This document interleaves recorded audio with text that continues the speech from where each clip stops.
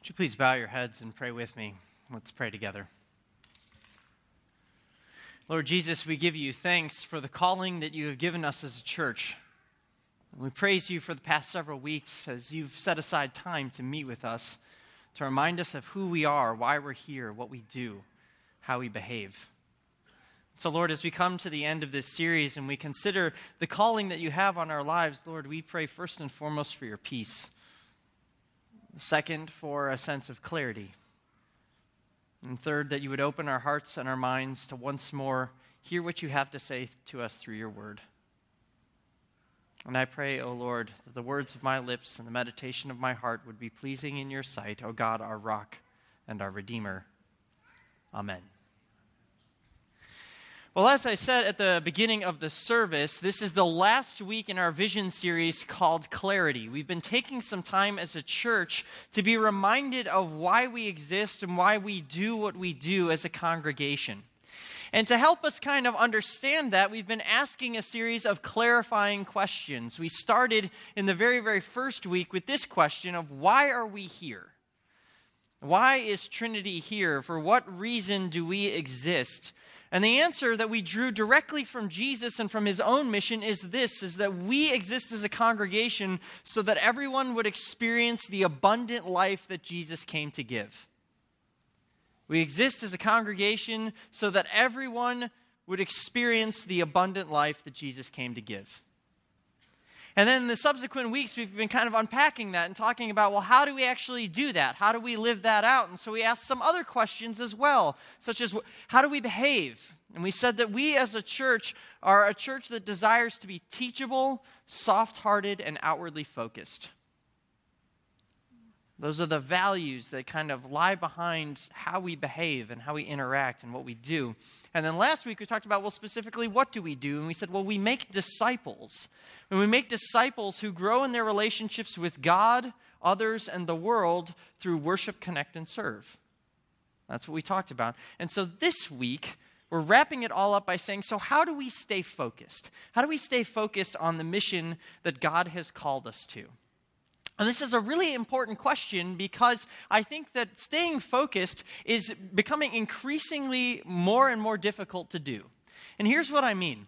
In 2015, Microsoft Consumer Insights in Canada did a study to kind of measure the impact that our digital age was having on the human attention span. And so what they did is they surveyed about 2,000 participants, but they also performed EEGs on 112 subjects, just trying to measure the human attention span and to kind of see how our digital age has been shaping that and impacting that. And here's what they found. They found that from the year 2000 to 2015, the human attention span dropped from 12 seconds to 8 seconds. Now, that is staggering in and of itself, but it gets even more staggering when you realize that the average attention span of a goldfish is 9 seconds. Which means that a goldfish does a better job of focusing on stuff than most human beings today. And we are about 3 minutes into the sermon, and if you're still with me, congratulations, you beat the goldfish. But another thing that I found really, really interesting is as they looked at 18 to 24-year-olds, they found that 77% of 18 to 24-year-olds answered yes to the statement, when nothing is occupying my attention, the first thing I do is reach for my phone. That we actually have no idea how to even be bored. That we have to constantly be distracted and shift our attention to something that's more entertaining. And the problem with all of this is that in this age of distraction is that we are often missing out on living life. That abundant life that Jesus called us to have is becoming harder and harder to keep our attention on because of all the things that are seeking to draw our attention away from that which is most important. I think that this is not too hard to see. I mean, how many of you have been, you've intended to get a certain task done. Maybe you get on your phone and all you want to do is get directions to where you're going next. Or you get on your phone simply to check the weather. Or you go into the office and you're like, I have emails to address and projects that I'm going to work on. But then 20 clicks later, you find yourself watching something like this.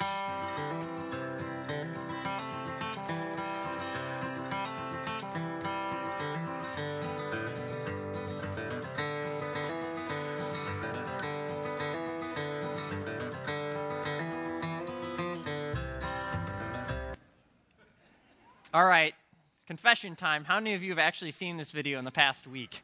Yeah, okay, so you know that this has been going around on social media. It's like, I have stuff to do, and hey, look, a bulldog. Wow, that bulldog is riding a horse. That's crazy. We live in an age of distraction.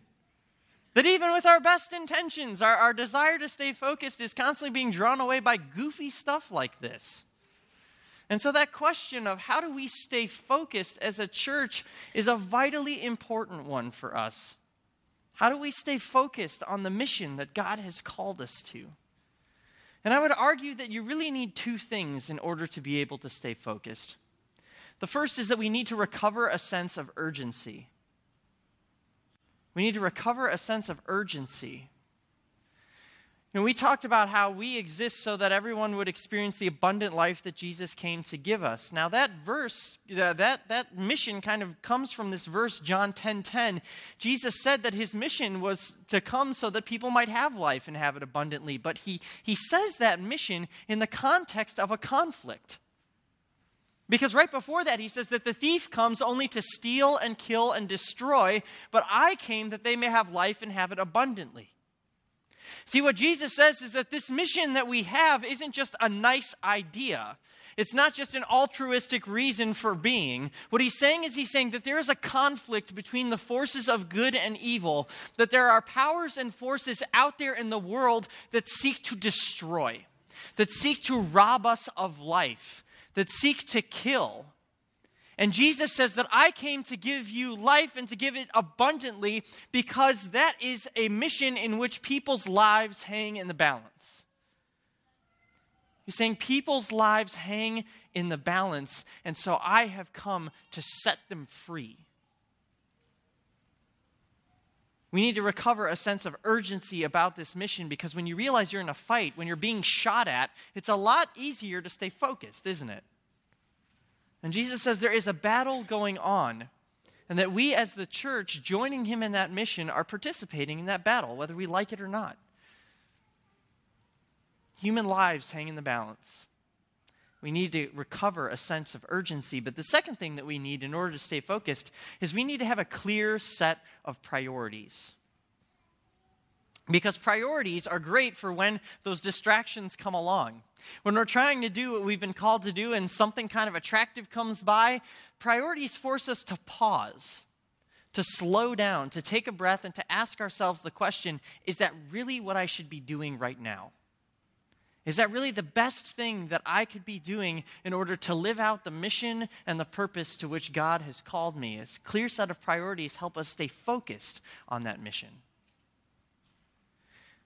A sense of urgency, a clear set of priorities, these are things that were operative for Jesus and for the early church. They are to be operative for us as well. So what was that sense of urgency that drove Jesus? What were the priorities that he had? Well, I think that a good way to explore that is by looking at the gospel text that was read for you earlier from Mark chapter 5, verses 1 to 20. Now, you actually have this passage in your worship bulletin. It's on the back of that order of service. So go ahead and pull the passage out so that you can have that in front of you as we study it together. This is a very, very famous story. It's a story about a time when Jesus encounters a demon-possessed man. And I think that this story is important for us this morning because it highlights Jesus' sense of urgency and the priorities that he had. Here's how the passage begins. It says that they, speaking about Jesus and his disciples, they went across the lake to the region of the Gerasenes. And when Jesus got out of the boat, a man with an impure spirit came from the tombs to meet him. Now I want to pause right there because there's a lot packed into just those first two verses. There's a lot there that Jesus' disciples and that early readers of this gospel would have been shocked by. The first is the place that Jesus goes to. It says that he went to the region of the Gerasenes. This is also an area where there was the Decapolis. This was a part of that area that was populated not by Jewish people, but by Gentile people. Which means that it was an area that was filled with people who didn't share the same cultural and religious background as Jesus and his disciples. It was a pagan region. And we read that Jesus goes there, and this would have been shocking to Jesus' disciples because in their minds, Jesus was the Jewish Messiah. He was the Savior of Israel. And for him to go to a Gentile region would have at very best seemed like a mindless detour, and at very, very worst, a distraction from the mission that he had been called to. Why would we go to that region?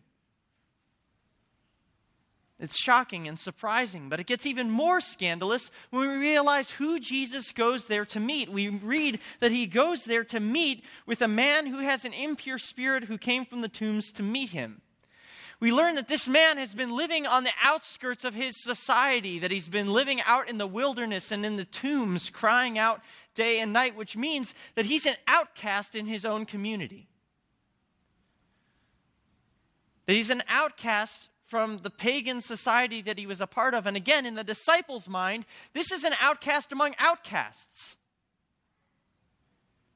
But more than that, as we read his story, we realize that this man is not only an outcast, this man is dangerous.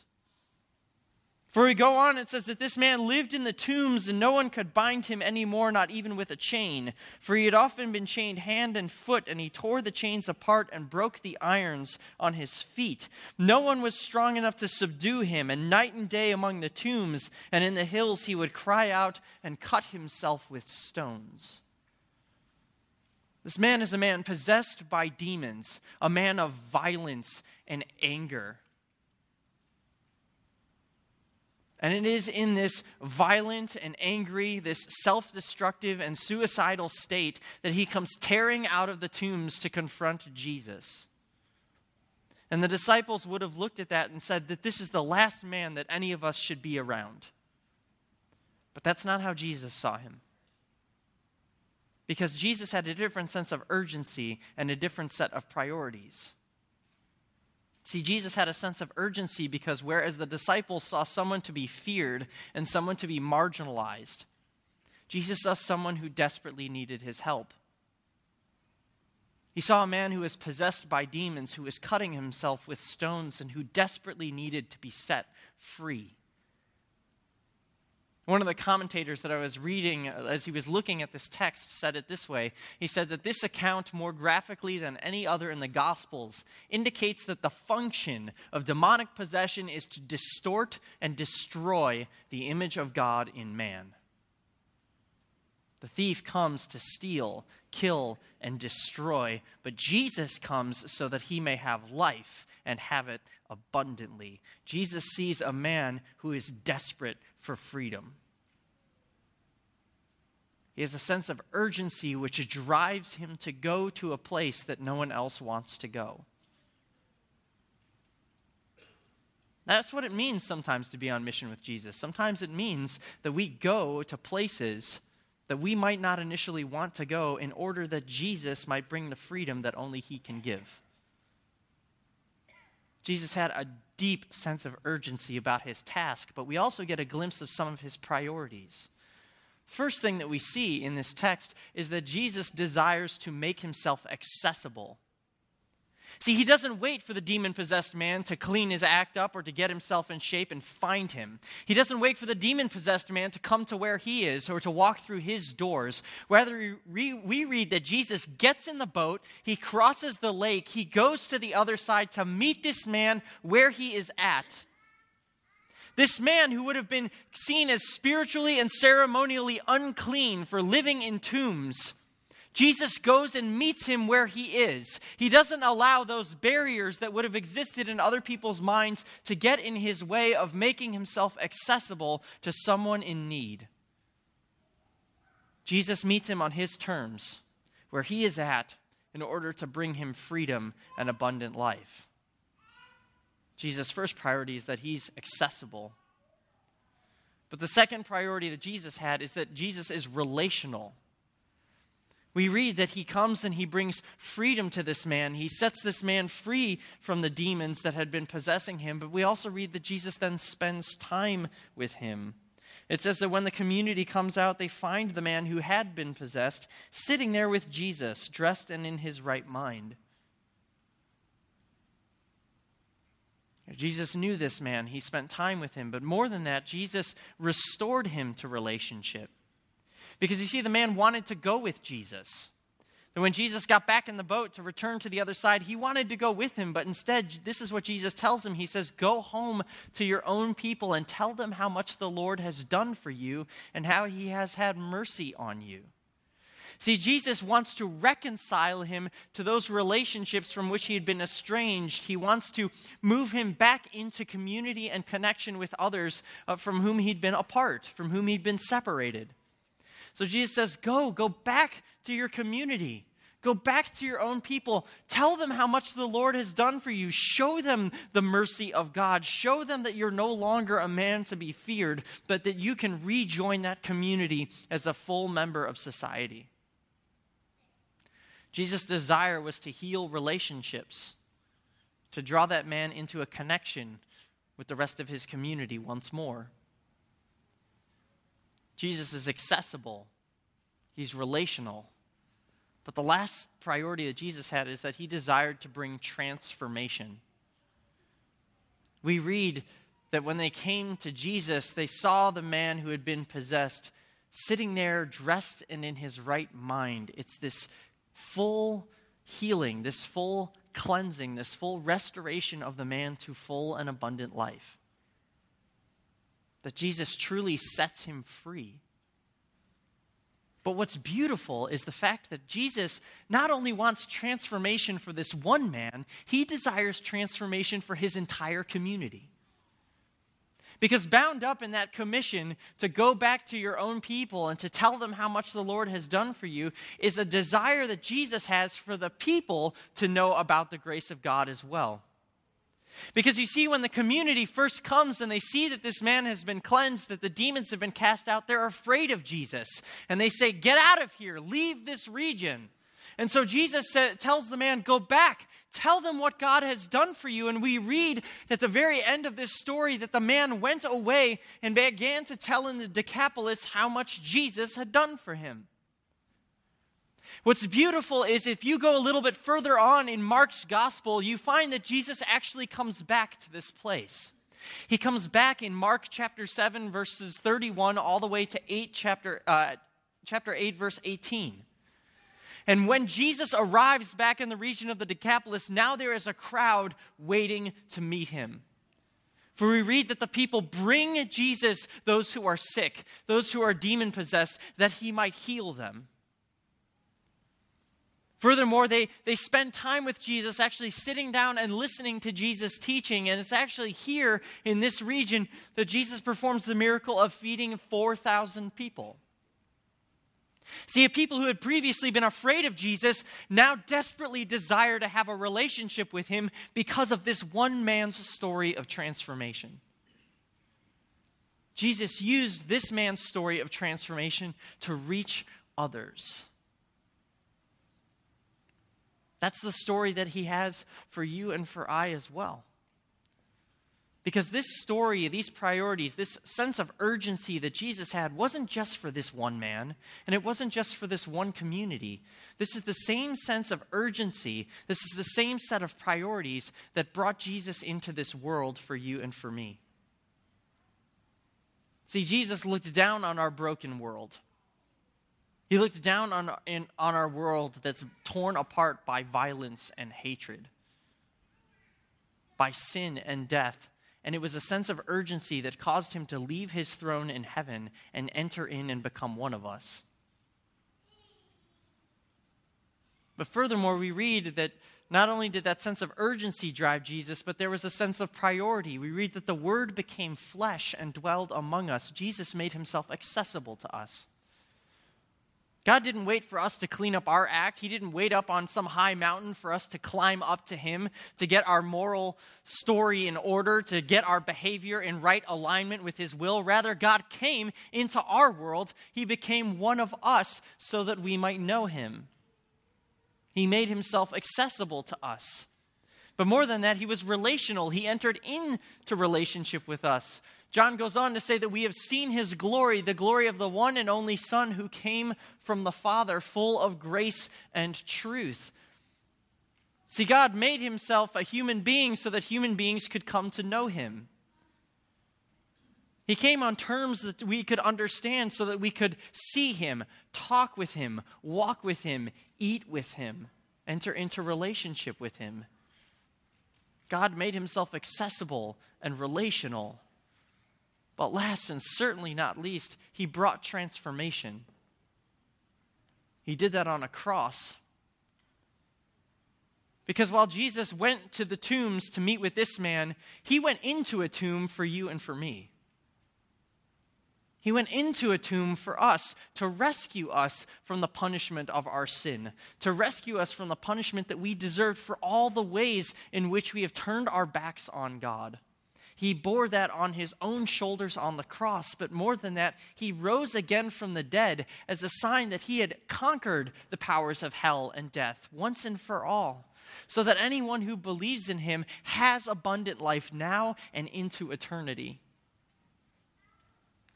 I love how the Apostle Paul says this in Romans 6:4. He says, "We were therefore buried with him through baptism into death, in order that just as Christ was raised from the dead through the glory of the Father, we too may live a new life." Jesus' sense of urgency and his priorities drove him to come into the world to rescue us. It was that deep and abundant love that led to him giving us deep and abundant life. What's beautiful about that is it's now a calling that he invites us to join him in. Just before he rose again from the dead, Jesus said this to his disciples. He said, "As the Father has sent me, so I am sending you."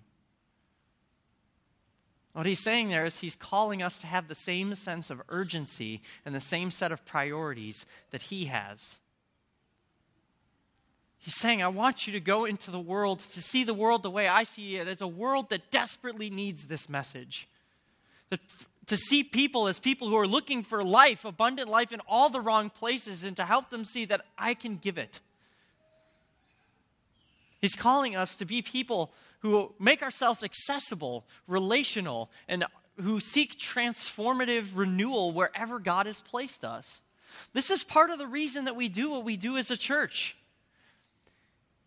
We desire to meet people where they're at. That's the reason why we plant more sites in other neighborhoods and in other locations around the Chicagoland area so that we can meet people where they're at. It's part of the reason that we don't have hymnals in our pews. Why? We put it up on a screen so that anybody can walk in, know where we are, and join in. It's part of the reason we say, don't just meet in Bible study here. Lead a small group in your neighborhood, so that people can get to know you, so that you can get to know them, and so that you can draw them into relationship. This is why we're doing small group signups right now, is so that you can be in relationship with others and invite them into relationship too. This is part of the reason we say we're going to go out into the world and we are going to serve, so that people will hear from our lips and see with our hands the transformative power of the gospel, the love that God has for them. And what Jesus says is, he says, when you participate in that mission, it is a joyous mission. This is why the Apostle John says that we proclaim to you what we have seen and heard, so that you also may have fellowship with us. And our fellowship is with the Father and with his Son, Jesus Christ. We write this to make our joy complete. He says there's joy when we live out this calling together.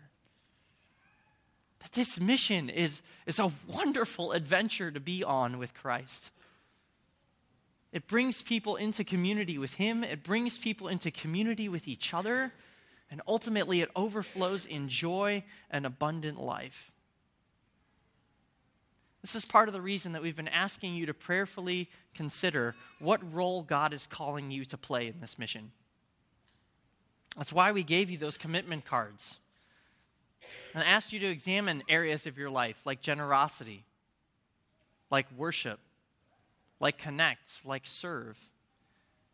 And we're asking you, what does it mean for you to join with us and for us to go together as a church in helping people experience the abundant life that Christ came to give?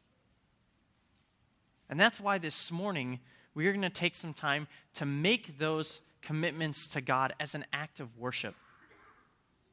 Now, if you've brought your commitment cards back with you and you've been praying about those, this is a good time to get those out. And if you didn't have one, there should be some in your bulletin.